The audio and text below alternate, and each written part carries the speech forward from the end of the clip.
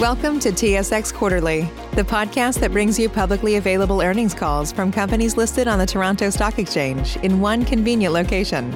Gone are the days of looking through confusing websites. You'll find the important information right here. Enjoy the call.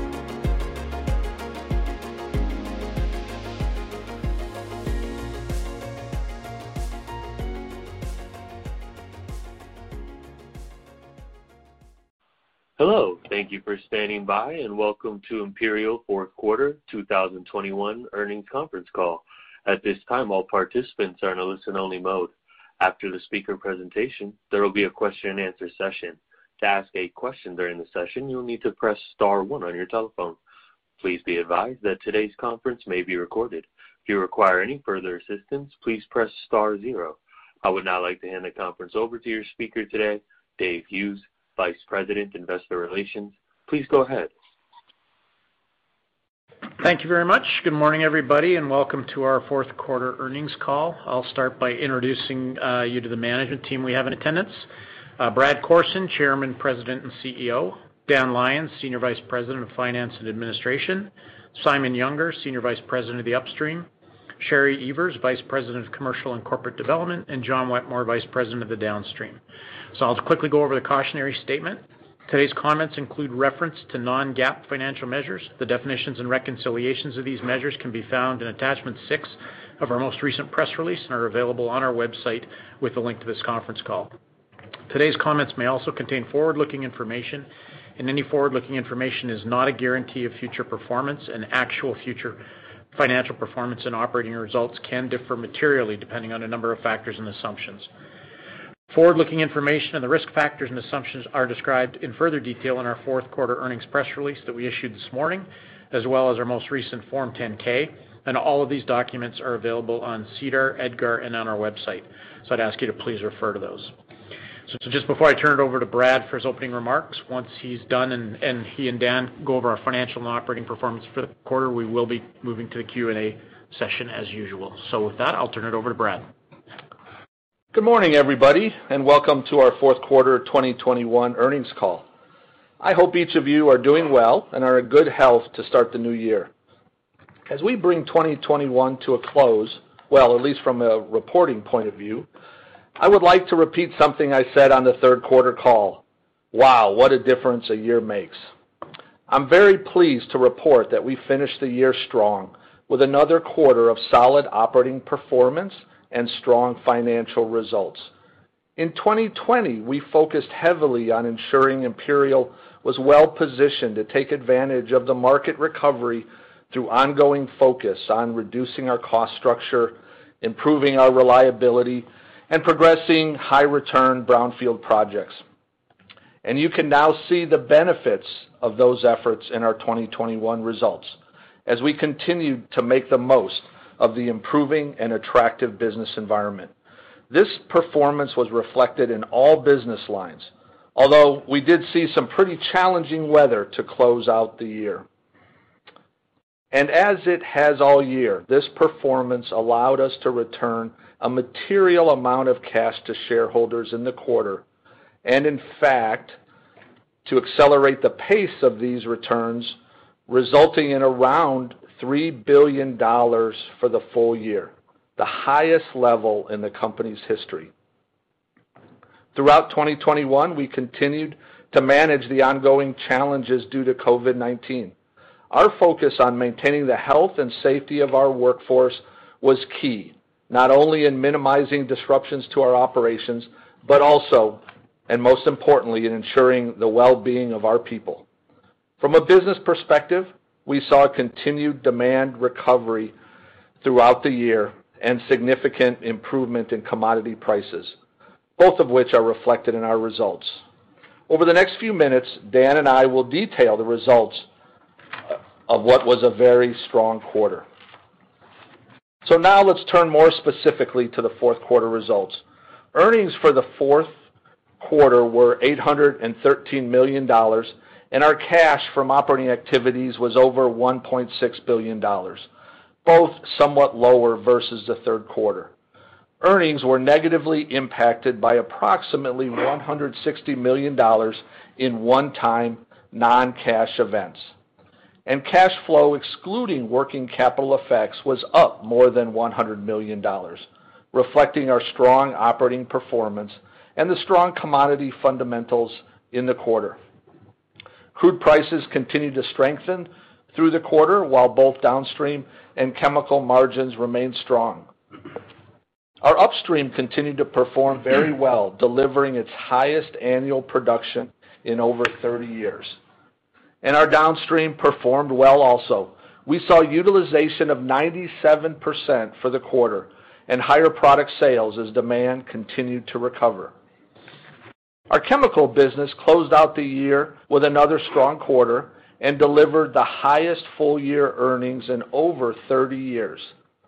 As expected, polyethylene margins did soften somewhat in the quarter, but remained strong and supported the best ever full-year earnings for this business. So in total, our strong cash flow generation in a period of strong commodity prices was underpinned by continued strong operational performance. We were able to take advantage of attractive markets for crude, refined products, and chemicals.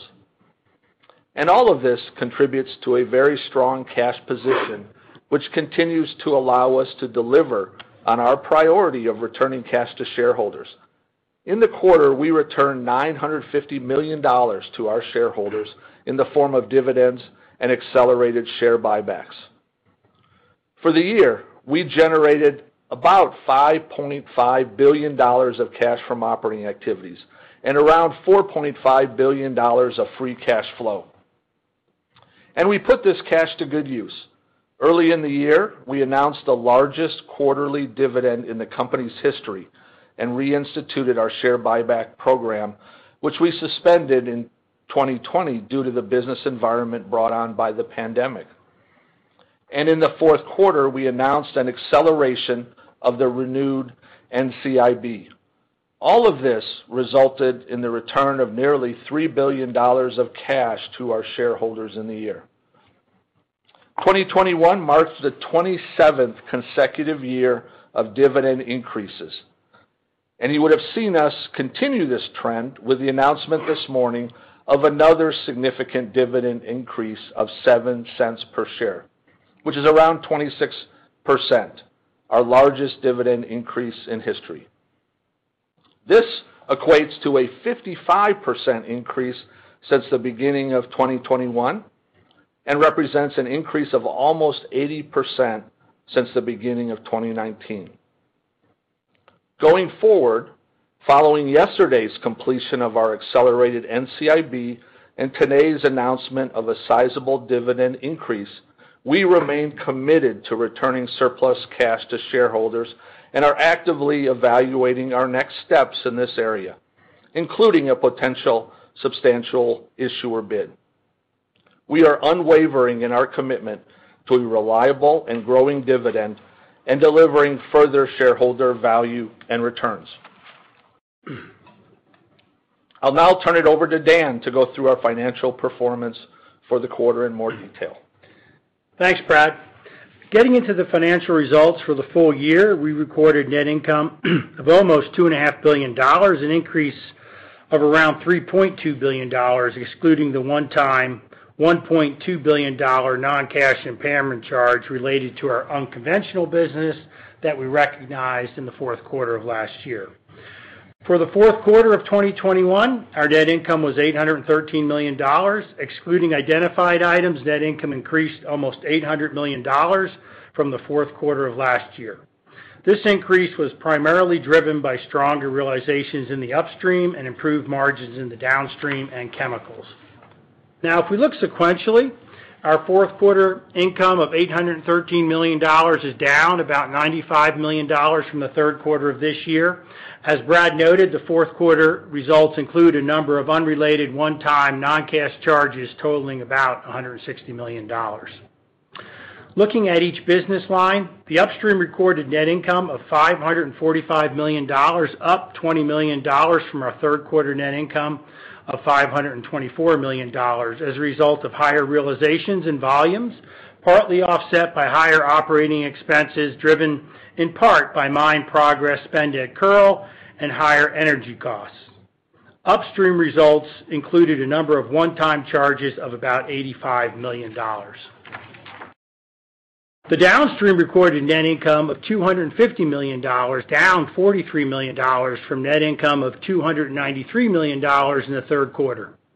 Downstream results included a number of one-time charges totaling around $75 million. Chemicals continued to demonstrate strong performance in the fourth quarter, with net income of $64 million, down about $60 million from the third quarter of this year as polyethylene prices moderated from the extremely strong levels seen in the third quarter. Moving on to cash flow. In the fourth quarter, we generated over $1.6 billion in cash flow from operating activities, an improvement of about $1.3 billion from the fourth quarter of 2020. Our free cash flow for the quarter was just over $1.2 billion. Looking at the full year, our strong results in capital discipline delivered free cash flow of almost $4.5 billion. As we start 2022, strong commodity prices, along with our continued cost and capital discipline, position us well to generate very substantial free cash flow going forward. Moving on to CapEx. Capital expenditures in the fourth quarter totaled $441 million, up from $195 million in the fourth quarter of 2020. Full year capital expenditures were in line with revised guidance at just over $1.1 billion. Capital spending in 2021 was focused on progressing key projects such as Kearl in-pit tailings infrastructure and the Sarnia Products Pipeline. We also continue to invest in improving volumes through projects like the solvent-assisted laser project at our McKeesis Cold Lake plant and improving the efficiency and cost structure of our operations by continuing to invest in projects like our autonomous haul truck fleet and related infrastructure, as well as installing our first boiler flue gas heat recovery unit at Kearl. In December, we announced our 2022 capital guidance at $1.4 billion, reflecting our strong ongoing capital discipline. In the upstream at Kearl, capital spending includes the ramp-up of the Kearl in-pit tailings project, ongoing investment in our autonomous truck fleet, and installing additional boiler flue gas heat recovery units.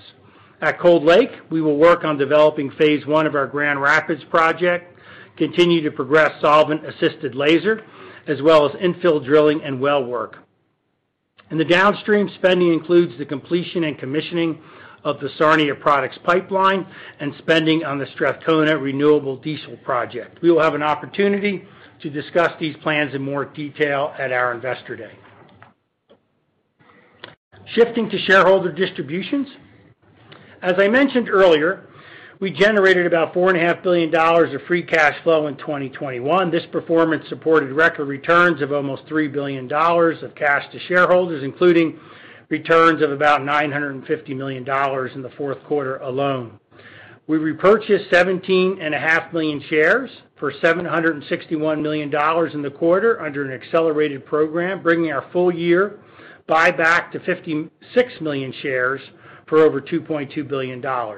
We paid dividends of $188 million in the fourth quarter and a total of over $700 million for the full year.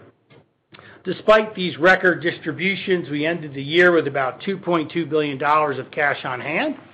Consistent with our previous announcement, we continued our accelerated NCIB purchases in January 2022 and completed this program on January 31st.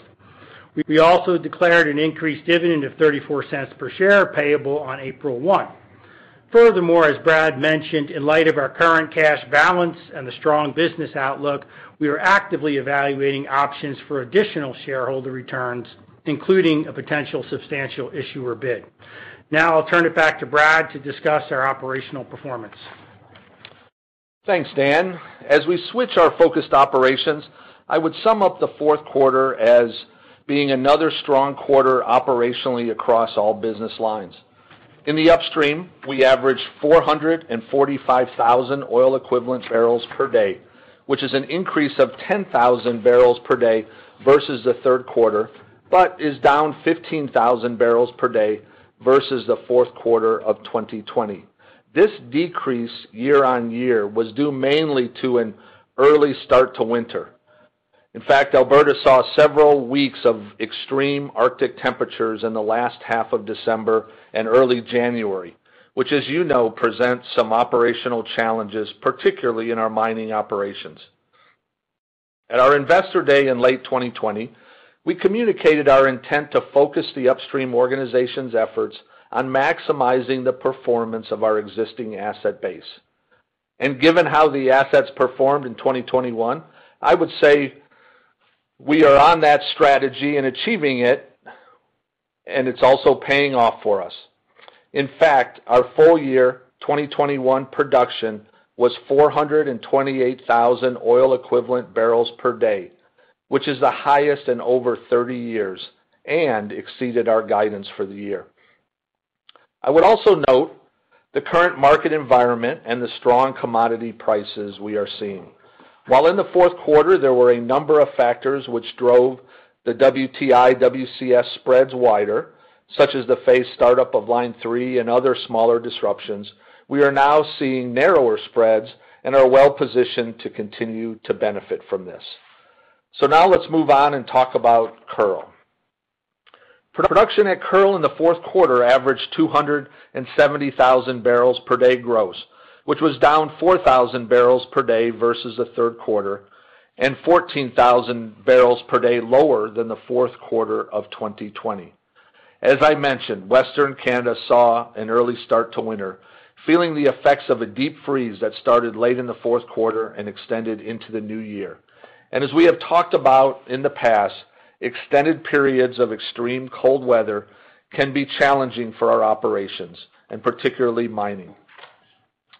The result of these weather challenges was lower than expected production in the fourth quarter at Kearl, with an estimated impact of around 13,000 barrels per day in the quarter, or just over 3,000 barrels per day on a full year basis. The impacts of the extreme cold weather continued to linger into January, but I'm pleased to say that as of now our operations have essentially returned to normal. I would also like to take a moment to recognize the tremendous dedication of our workforce, whose efforts to safely maintain our operations in these extreme conditions and mitigate the production impacts are a huge credit to the organization. Despite the weather impacts, total full-year production for Kearl was 263,000 barrels per day, the highest in the asset's history. This compares to 222,000 barrels per day in 2020, an increase of 41,000 barrels per day for the year. And as Kearl continues to deliver on its production and reliability commitments, including the elimination of the second annual turnaround a full year ahead of schedule. Looking forward, we continue to be excited about Kearl's potential as we make progress on our accelerated journey to 280,000 barrels per day. And despite the slower start to the year, we reiterate our 2022 guidance of 265,000 to 270,000 barrels per day, reflecting the next step in production growth at the site. I would also note that this 2022 guidance reflects one major planned turnaround, expected to be executed in the second quarter of the year. I'd like to wrap up our discussion about Kearl with some comments about unit costs, another positive reflection of the asset's performance. As I mentioned on our third quarter call, continued pressure from higher energy prices and the strength of the Canadian dollar presented some challenges in meeting our unit cash cost target of US $20 per barrel. In 2021, higher energy costs and the strength of the Canadian dollar represented approximately an incremental $2.50 per barrel relative to 2020. However, if we normalize for energy costs and Forex, both items outside our control, our unit cost would have achieved a reduction of almost $1 per barrel from 2020 and been below the target of US $20 per barrel. Close management of unit costs continues to be core to our approach to maximizing profitability at Kearl, and we remain focused on achieving further unit cost reductions as we go forward. So now let's talk about Cold Lake. Cold Lake has been a really positive story throughout 2021. Production for the quarter averaged 142,000 barrels per day, which was up 7,000 barrels per day versus the third quarter, and 6,000 barrels per day higher than the fourth quarter of 2020.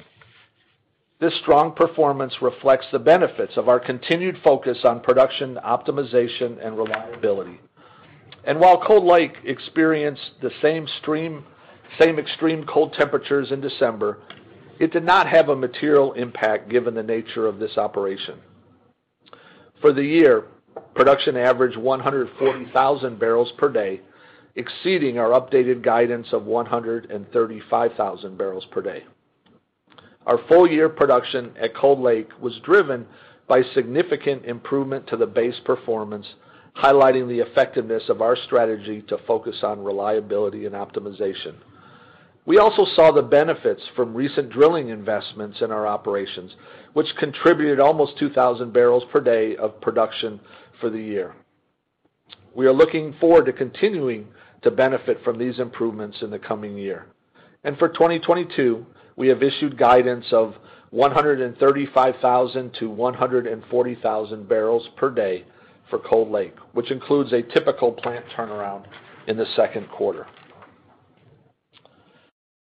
Now at Syncrude, Imperial's share of production for the quarter averaged 79,000 barrels per day, which was up slightly from 78,000 barrels per day in the third quarter, but down 8,000 barrels per day from the fourth quarter of 2020. Unplanned downtime, coupled with extreme cold weather, presented challenges for these operations in December, as detailed in the statement issued by the operator, Suncor, earlier in January. We estimate the impact to be close to 5,000 barrels per day, our share in the quarter. Imperial's share of full-year production averaged 71,000 barrels per day, an increase of 2,000 barrels per day versus 2020. As the ownership continues its focus on improving asset reliability, we reiterate our guidance for 2022 of 75,000 to 80,000 barrels per day. This guidance reflects the impacts of planned maintenance in the second quarter and a major coker turnaround in the third quarter.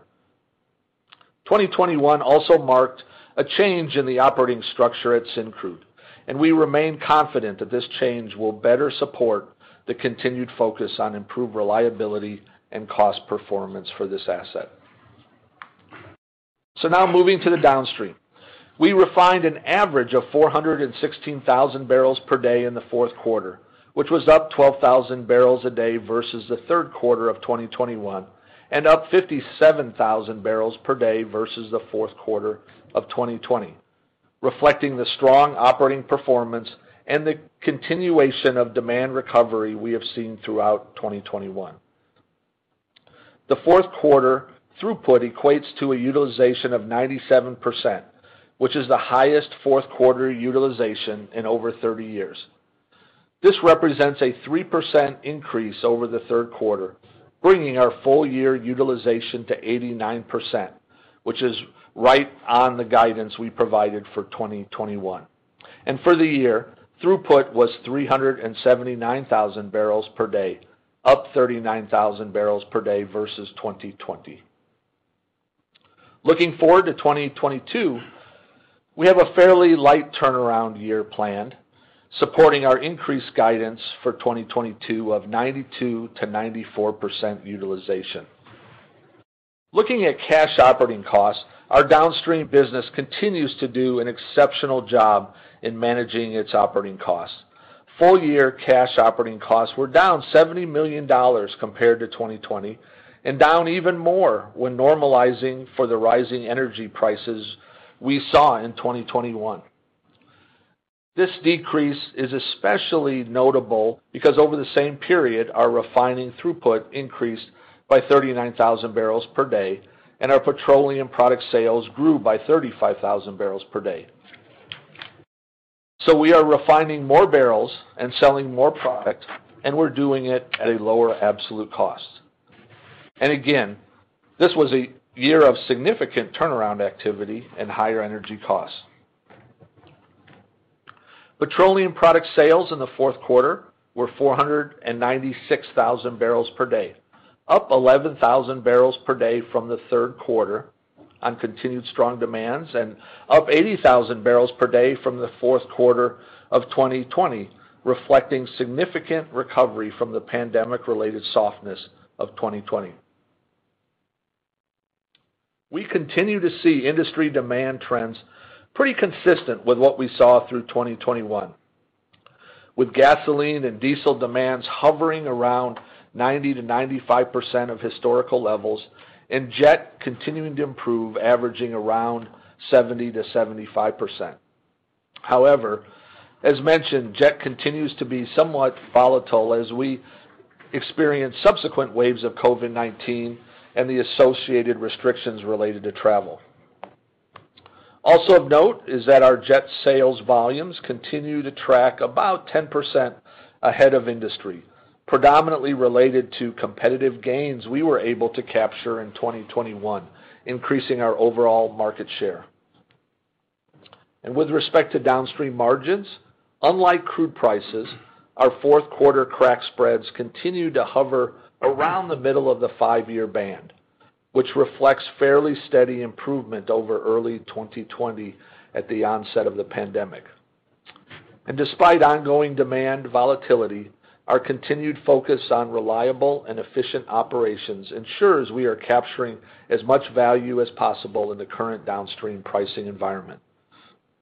Looking forward to 2022, the outlook is positive as we continue to see improvements in the market environment, driving further strengthening of our downstream business, which supports our continued journey back to typical earnings and cash flows for this business segment.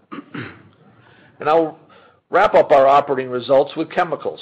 2021 was an incredible year for this key part of our business, and I just can't say enough about how pleased I am with the performance it delivered, making the most of capturing a very favorable market environment. The fourth quarter was another solid quarter. Earnings in the fourth quarter were $64 million, supported by continued strong production, reliability, and margins. Fourth quarter earnings were down $57 million versus the third quarter, which I will remind you was the highest quarterly earnings in over 30 years. This reduction was driven largely by expected softening of polyethylene margins. And while margins did soften somewhat in the quarter, they still remain quite strong, and that sets the chemical business up well for a strong 2022. Full-year chemical earnings were $361 million, $74 million higher than the previous full-year record of $287 million set in 2015. An outstanding year for our chemicals business, which continues to be a differentiator for us. The integrated nature of our business supports a long history of profitability, even in a year like 2020, and we expect this to continue even as we see polyethylene prices normalizing somewhat. And just before wrapping up, I wanted to highlight a couple of other important items of note. First, we announced our plans to market our interest in XTO Energy Canada a few weeks ago, which, as you will recall, is our unconventional business. We have been quite open recently about where this business fits into our longer-term upstream strategy, and our decision to market the assets is fully consistent with this. To be clear, though, no decision has been made to sell these assets, but in our view, we felt it was appropriate to test the market in the event there is an opportunity to generate increased value through a potential sales transaction. I also wanted to highlight the announcements we made recently on Imperial's plans for further reductions in greenhouse gas emissions intensity over the next decade to help support Canada's net zero goals. Imperial has set a 2030 goal to reduce Scope 1 and Scope 2 greenhouse gas emissions intensity of our operated oil sands facilities by 30% compared with 2016 levels. This target builds on our previous 2023 commitment, which we are well on track to deliver. I'm quite proud of the progress we made to date in reducing the intensity of our greenhouse gas emissions at our operated oil sands assets, and our recent announcement is another step in our journey to net zero at our operated oil sands assets by 2050. So in closing, another strong quarter, which brings to a close a year of very strong results, both operationally and financially. As you have heard me say before, the decisions we have made and the work the organization has done over the past several quarters is allowing us to take maximum advantage of the prevailing market conditions. And this performance supports our ongoing commitment to drive increased shareholder value and our continued commitment to shareholder returns. As you heard Dan and I mentioned, in 2021, we returned nearly $3 billion to our shareholders via our reliable and growing dividend and share buybacks. And we are also excited to reinforce our commitments to sustainability, not only with our recent announced greenhouse gas intensity reduction target, but with our participation in the Pathways Initiative, an unprecedented industry alliance. Our long-term focus on reducing our environmental footprint through investments in things like solvent technologies and carbon capture and storage underpin our confidence in meeting these goals. Looking forward to 2022, we continue to see support for commodity prices and fully expect to deliver another year of strong operational performance, underpinning our ability to take utmost advantage of the current market conditions. We will continue our focus on reduced emissions and sustainability, including our plans for renewable diesel at our Strathcona refinery. We will remain disciplined with respect to spending levels, both operating and capital. And we will also continue to return cash in excess of these needs to our shareholders. And finally, I'd like to thank all of you for your continued support. I hope you're as excited about 2022 as we are. Thank you, and back to you, Dave. Okay, we're going to move to the Q&A now. We did have a couple of questions pre-submitted, which we'll get to first, and then we'll go to the live Q&A line. So the two questions came from Phil Skolnick at 8 Capital. The first one, what are you and ExxonMobil looking for in order to make a decision on marketing the XTO assets? Would you consider selling it in pieces? Yeah, thanks for that question, Phil. And as you know, we announced earlier in January our intention to market those assets jointly with ExxonMobil. And in fact, we progressed those activities now, have the data room open.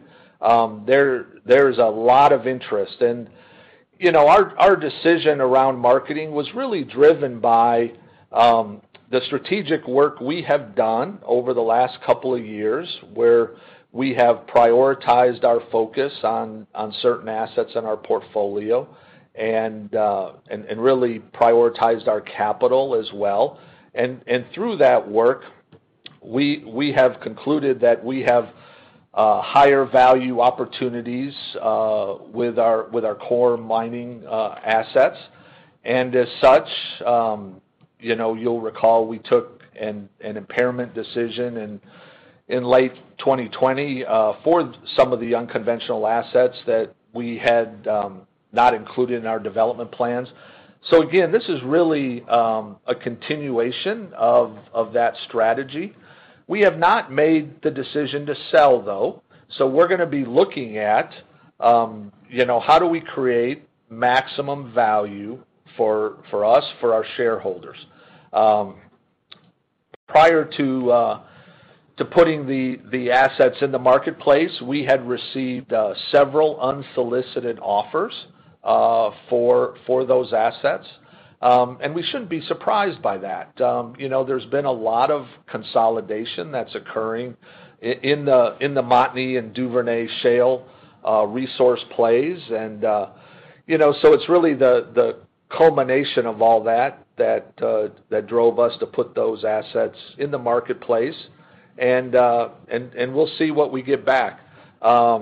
it is a very large resource play. Over 650,000 net acres, and so from a transaction structure, we are open to selling it in pieces. We do know that there are some industry players that are primarily focused in the Montney. There's others that are primarily focused in the Duvernay. There's some that are in both. So we are open to considering alternate structures for the transaction. The key is going to be what delivers the most value, and how does that compare to our view of value if we were to continue to retain the asset and develop it further ourselves. So we're excited to see what comes out of the data room and the bids, in another month or so. Thanks for that question. Okay, and Phil's follow-up, I think, Dan, I'll direct straight to you, is are you still considering an SIB given the dividend increase? Yeah, thanks, Phil. We talked about this, in our kind of prepared remarks, but it's probably worth talking a little more. I mean, the short answer is yes. We are considering an SIB, and just stepping back, we have a long-standing philosophy, I think, as you know, to return surplus cash to shareholders. It starts with a reliable and growing dividend, which we've demonstrated over many years, and of course, this morning's announcement of a sizable increase is another step in that direction. After dividends, our next vehicle for surplus cash is the NCIB. It's simple, efficient, and flexible. We used it certainly to the max in 2021. We had a program where we started in May, June. We bought a bunch of shares. We launched a new program in June. We ended up accelerating that to wrap up early. Over the course of 2021, we repurchased over $2.2 billion through that program. And just January 31st, yesterday, we wrapped up that program with our acceleration through January 31st of another incremental $450 million, so over 13 months, about $2.7 billion through the NCIB. But as you know as well, we're limited to 5% of outstanding shares annually in that program.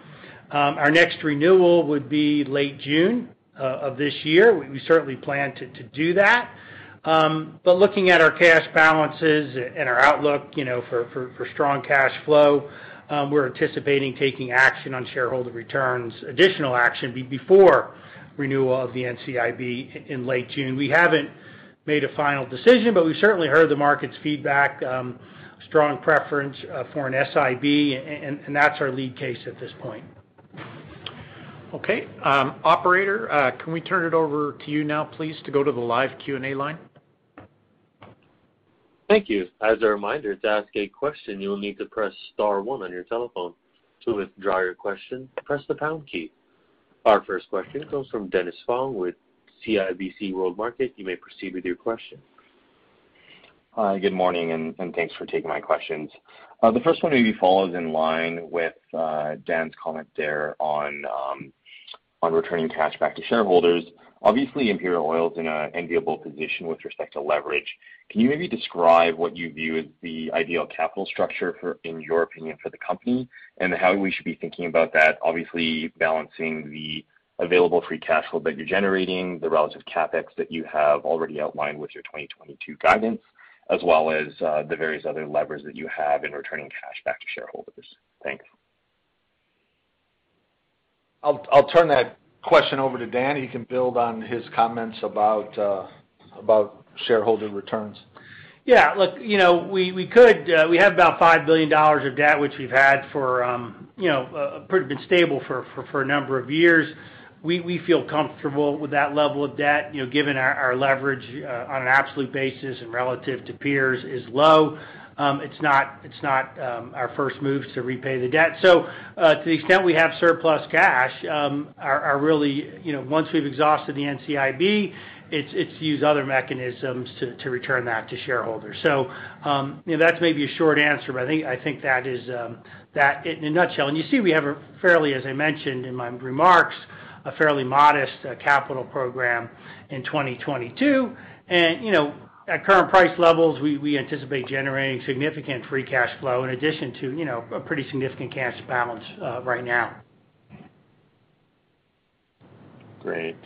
Thanks. And my second question here is more on the upside, so either maybe directed to you, Brad, or to Simon. Just with respect to Cold Lake, you've obviously seen fairly strong production levels and a lot of success from the optimization side. You mentioned a little bit around laser and the utilization of solvents. Just curious as to how the optimization is continuing, what maybe some of the next steps happen to be, and what does that potentially mean for a project like Grand Rapids, which was potentially going to utilize existing steam infrastructure in the area? Thanks. Yeah, thanks for that question, Dennis. We are super excited about the progress we're making at Cold Lake. We have put a lot of focus into optimizing the reservoir performance of those assets. We've continued to focus on reliability as well.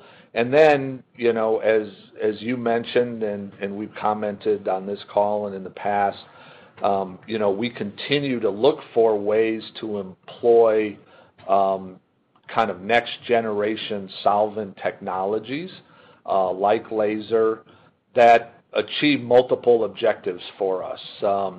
They do have the benefit of enhancing reservoir performance, but equally important, they reduce the greenhouse gas emissions because they have lower steam and energy intensity. And so, it is a continued strategy of ours to continue to deploy solvent technologies to enhance Cold Lake's performance. Next on the docket is Grand Rapids Phase 1, which will employ SA-SAGD technology. And then looking a little bit longer term, we're evaluating application of a cyclant solvent process, we refer to as CSP, which allows us to replace steam with propane and achieve even further reductions in greenhouse gas intensity while improving reservoir performance. And in the case of CSP, we've already piloted that quite successfully, and so now looking at the further application. So, I think over the coming quarters and years, you're going to continue to hear us talk about the evolution of these technologies, how they're integral to both our reservoir optimization, but also our greenhouse gas intensity reduction objectives. And I'm sure in our upcoming Investor Day, we'll spend some more time talking about each of those and how they fit in. Thanks for the question. And again, we're very excited about our actions at Cold Lake.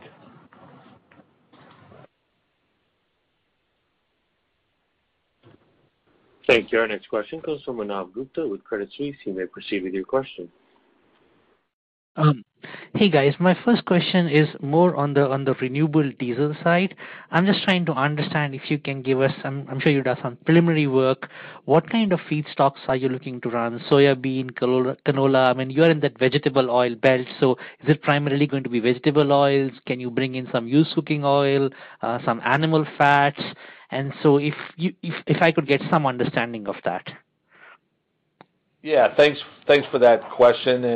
And again, we're going to spend some more time at Investor Day describing this project, but kind of at the foundation of your question, fundamentally this is going to be plant-based materials. We're not looking at animal fat or other sorts of supply. It's very much focused on plant-based materials that are sourced generally in the region. We haven't talked explicitly about the specific type of plant. We're still in commercial discussions with potential suppliers, and so those commercial discussions are still sensitive around the type, but needless to say, there's there's an abundant supply of available materials and good options for us that are going to allow us to ultimately produce 20,000 barrels a day of very competitive supply. And so we're really excited about this project, driven by kind of the overall benefits it'll bring to Canada in achieving our total emissions objectives of net zero by 2050. This is a key contributor to reducing Scope 3 emissions. So more to come, Manav.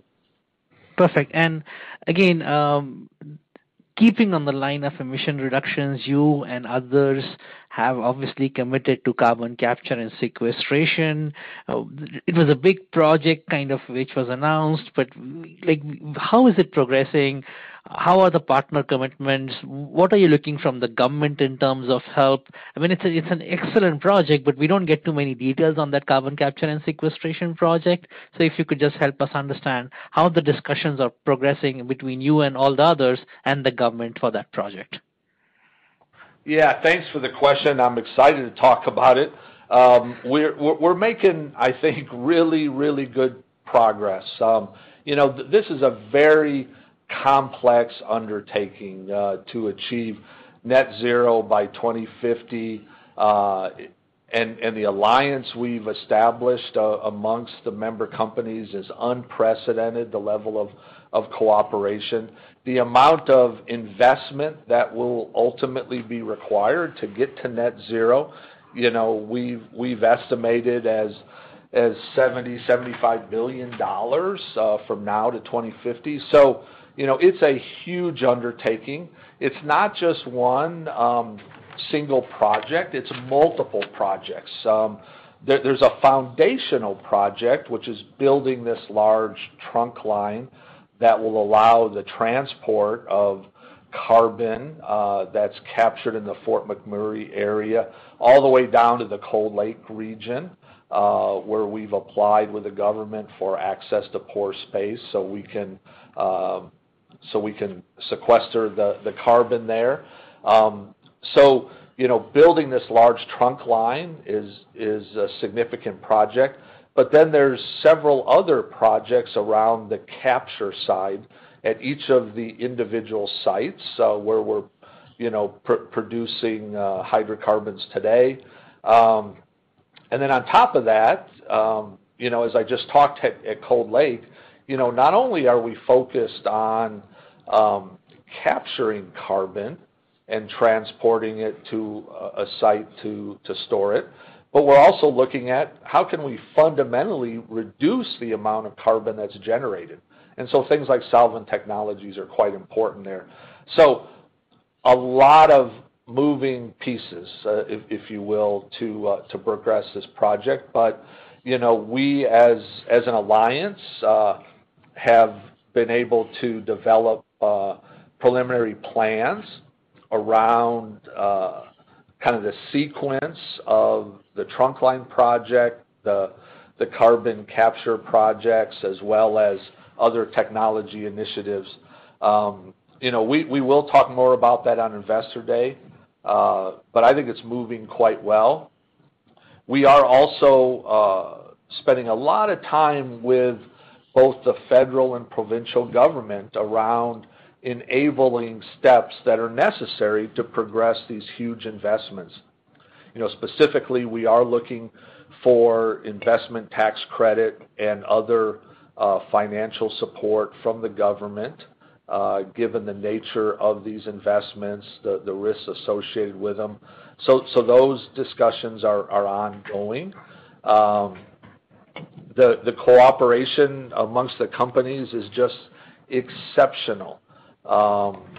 In fact, as CEOs, the 6 companies, we get together every single week and are having discussions about the progress of the project, key priorities, how do we keep it moving along, what are some of the key issues.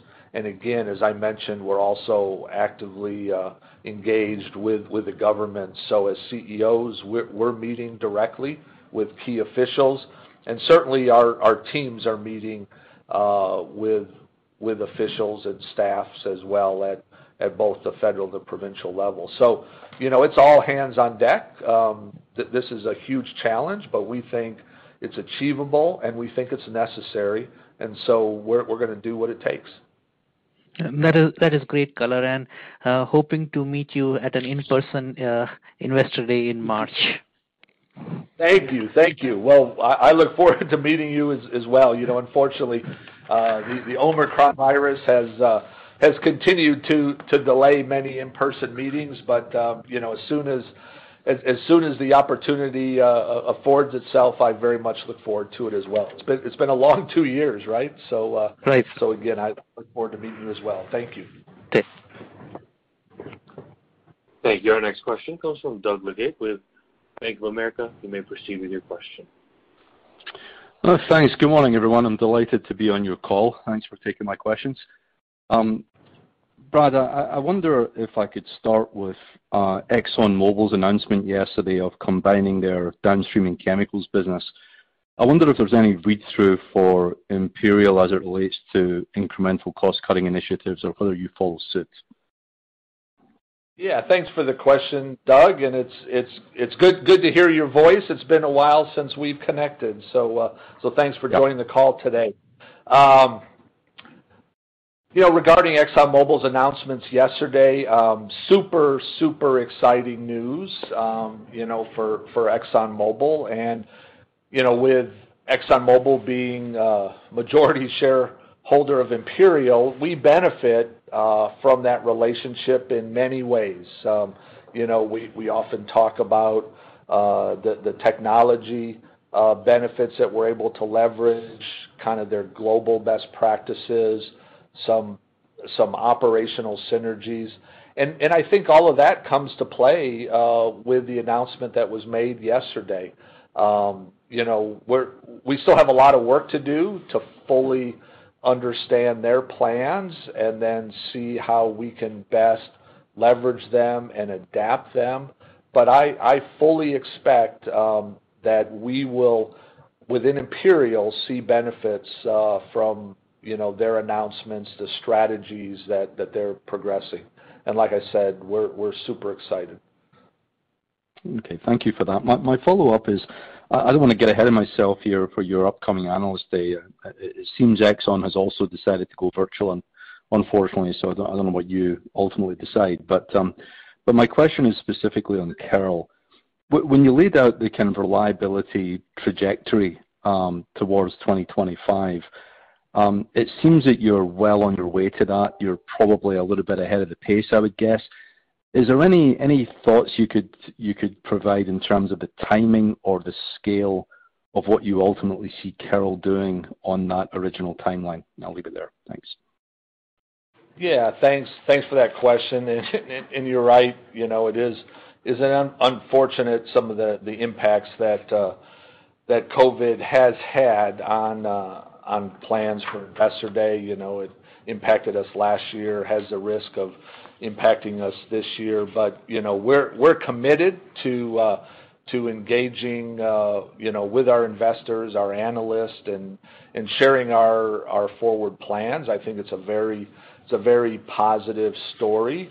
And in terms of Kearl, you're exactly right. Each year over the last couple of years, we continue to set new records at Kearl, and so as I mentioned, we just completed 2021 with 263,000 barrels a day gross.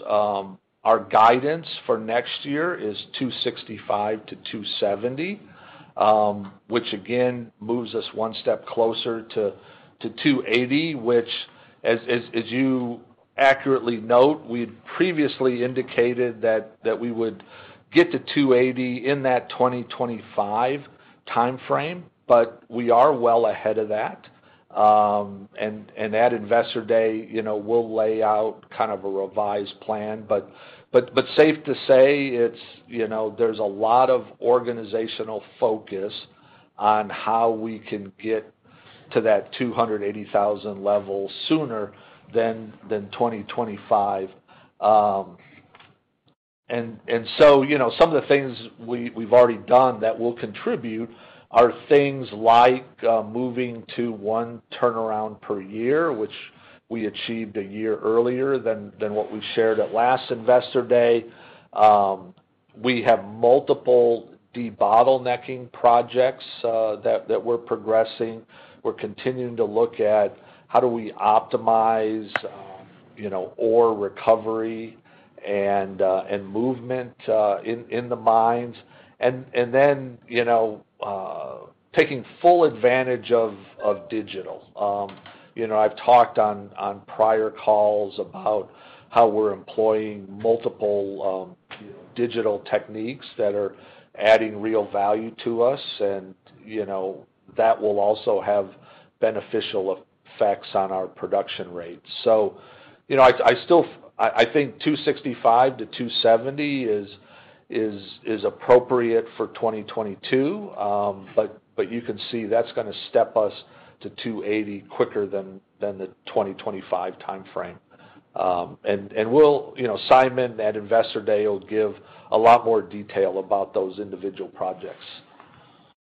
Thanks for the full answer, guys. I look forward to it. Thanks again. Thanks, Don. Thank you. Our next question comes from Greg Pardy with RBC Capital Markets. You may proceed with your question. Yeah, thanks. Good morning, and thanks for the rundown. Is always very thorough. Again, at the risk of probably jumping ahead, but Brad, you've mentioned that there are steps you're taking to strengthen the downstream business. I'm just wondering if there are any things you can kind of share, and whether the like I'm assuming the products pipeline fits into that mix, but any color there would be great. Yeah, thanks for the question, Greg. And you're right. We'll give a much more comprehensive story at Investor Day, but it starts fundamentally with our cost structure, and as I mentioned, we've done a lot of things around our cost structure, and I feel really good about that. And then it's ensuring that we are leveraging all the synergy that we have based on our location of our three refineries, the integration that they have between themselves, but that they also have with our upstream production assets, and then ensuring that we maximize the flexibility of their run slate, which has been key through the pandemic, as we've had to adjust to much lower jet demand and move that into other products. And then look at where we have an opportunity to grow new product outlets. We've talked about things we've done with asphalt over the last couple of years, and how that's an increasing part of our portfolio, and again leverages on our heavy crude slate. And then most recently, of course, the shred project and our ability to generate renewable diesel at Strathcona will be a key strategic undertaking for us. And then, of course, the integration we have between Sarnia Refinery and Sarnia Chemical Plant also allows us to further capture market and value. And so again, that's kind of a broad brush on it. John Wetmore will give a much more comprehensive story at Investor Day, but exciting opportunities for us in the downstream. Okay, no, terrific. And maybe now it's probably more of a question for Dan, but I mean, just as an observation, and we've been talking about a sieve for a long time, and I totally understand where you guys are coming from in terms of evaluation, but maybe Dan specifically, would it be possible for you to just frame what the mechanics are? Like, I've never worked through one of these. from that standpoint? And is it possible just to, again, enlighten us in terms of blackouts? Like, I'm not trying to pin you down on a date per se, because you're sort of saying within the June timeframe, but I think I'd love to know what needs to go into this in terms of formalizing your decision process. Yeah, I mean, technically, the technicalities of an SIB, I mean, it requires a filing. It's open for 35 days. Generally speaking, you shouldn't do it during a blackout period, which is typically sort of 30 days before earnings release. Ballpark is when the blackout periods are. So that's sort of the timing and technicalities of it. Okay. Thanks very much. Thanks, Greg. Thank you. Our next question comes from Neil Mehta with Goldman Sachs. You may proceed with your question. Thanks so much. Brad, and one of the core competencies that you've had and you brought into the business is your background around M&A, given your prior role at Exxon. And just be curious on your own perspective of do you view Imperial as a logical consolidator, especially in light of the deferred tax position and your success in turning around operations and scale and cost of capital? And if so, how do you think about balancing that versus return of capital? So big picture question, but any thoughts would be appreciated. Yeah, thanks, Neil, and good to hear from you. As we've said in the past, we continue to keep an open mind and open aperture around potential M&A opportunities.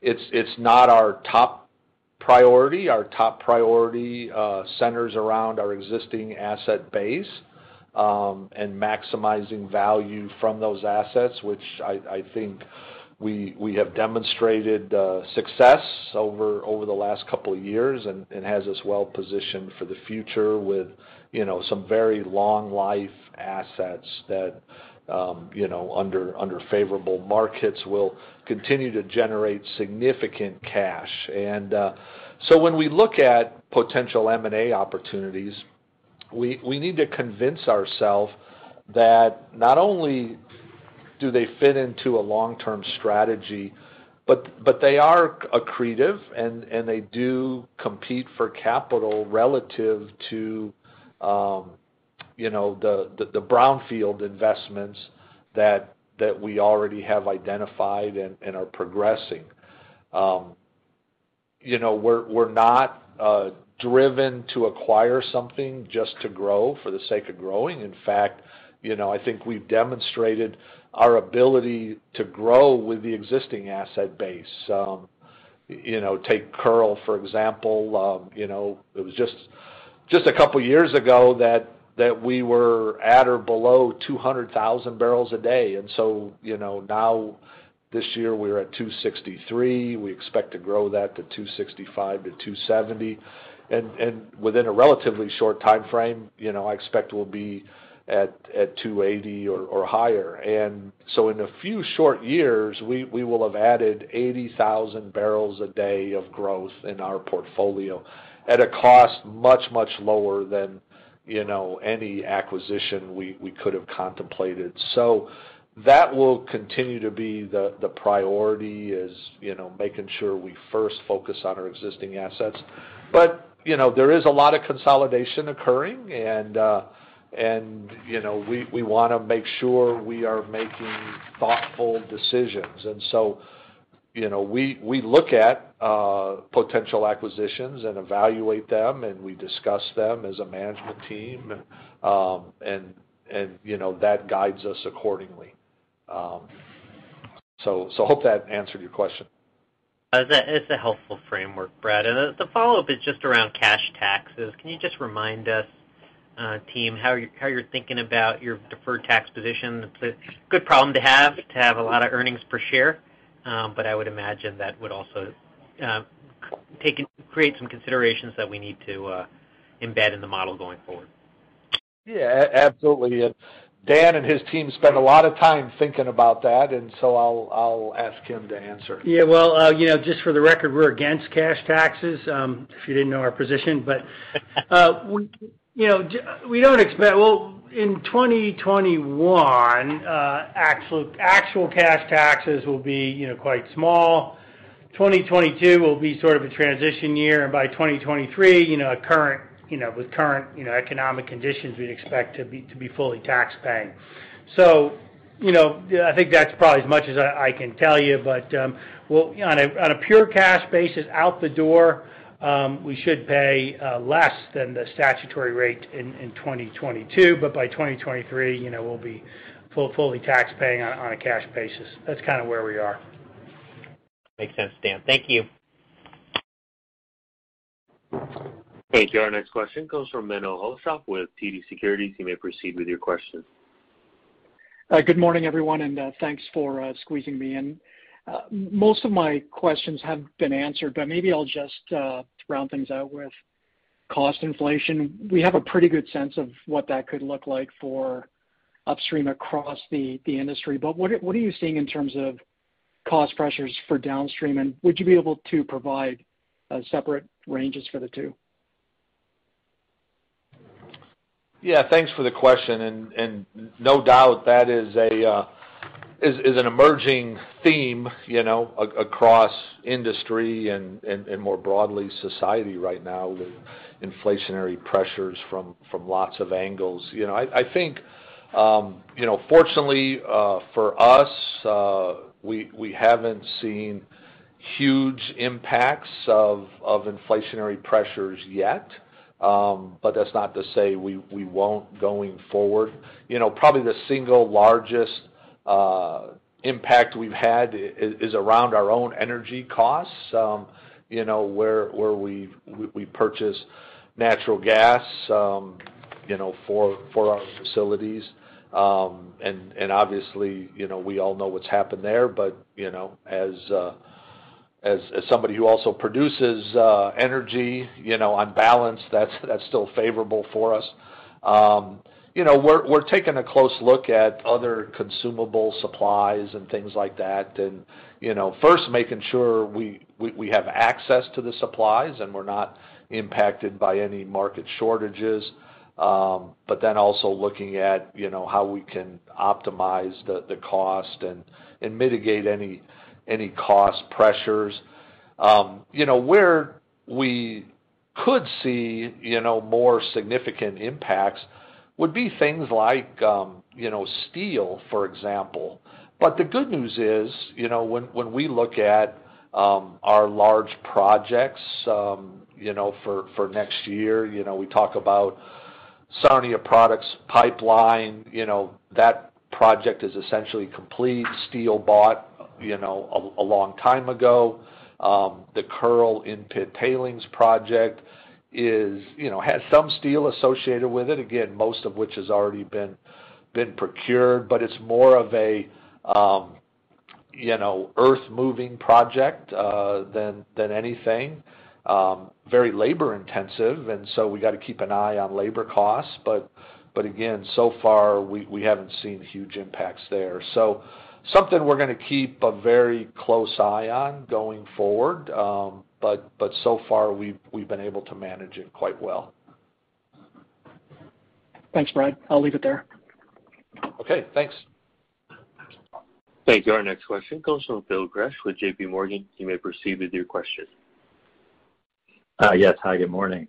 My first question is on the dividend. Obviously, as you noted, two very large increases in the past 2 years since the last time you had an analyst day, and you had talked about a certain break-even level at that time. So I was just wondering if you could refresh us on how you think about what that break-even would be today, and then as you go forward, how do you think about sustainable levels of increases in the dividend with respect to a break-even framework or however else you might look at it? Thanks for the question. I think Dan will give an answer on that. Yeah, hey Phil. We'll talk more about break-evens at the analyst day. I mean, last year we talked about $36 with both including sustaining capital and dividend. I think that's still a good number. So we're pretty far away from that. So it is important to us, obviously, that the dividend, a sustainable and growing dividend, is our core kind of one of our core investor offerings. And we do think about that, and we feel, given our outlook, that the 7 cents is warranted, and we feel quite good about it going forward. So I guess it's probably as much as I'll say, but our break even is well below current prices, so that gives us a lot of comfort. And obviously, as we go forward, we continue to, we've had energy inflation, as has been discussed, but we continue to work on our base cost structure. So obviously, we want to get that break even down as low as we can. Understood. Okay, thank you. And then just one other question on the OpEx in the quarter. Obviously, it was up sequentially. I wasn't sure if some of the one-time costs that you called out in any way flowed through OpEx or not, but just in general, latest OpEx in 22. Yeah, of that, $160 million. There's a lot of things in there.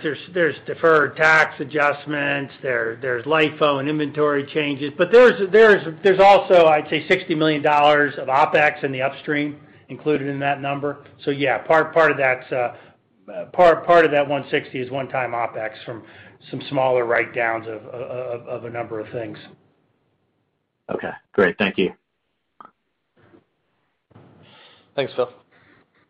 Thank you. And I'm not showing any further questions at this time. I would now like to turn the call back over to Dave Hughes for any further remarks.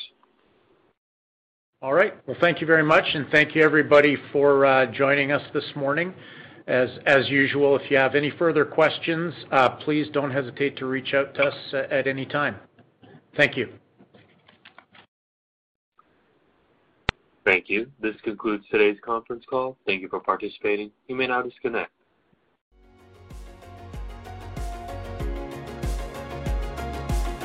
Thank you for listening to TSX Quarterly. If you enjoyed the cast, remember to leave a good rating. And remember, for any additional inquiries, please consult the company's investor relations section on their website. See you next time.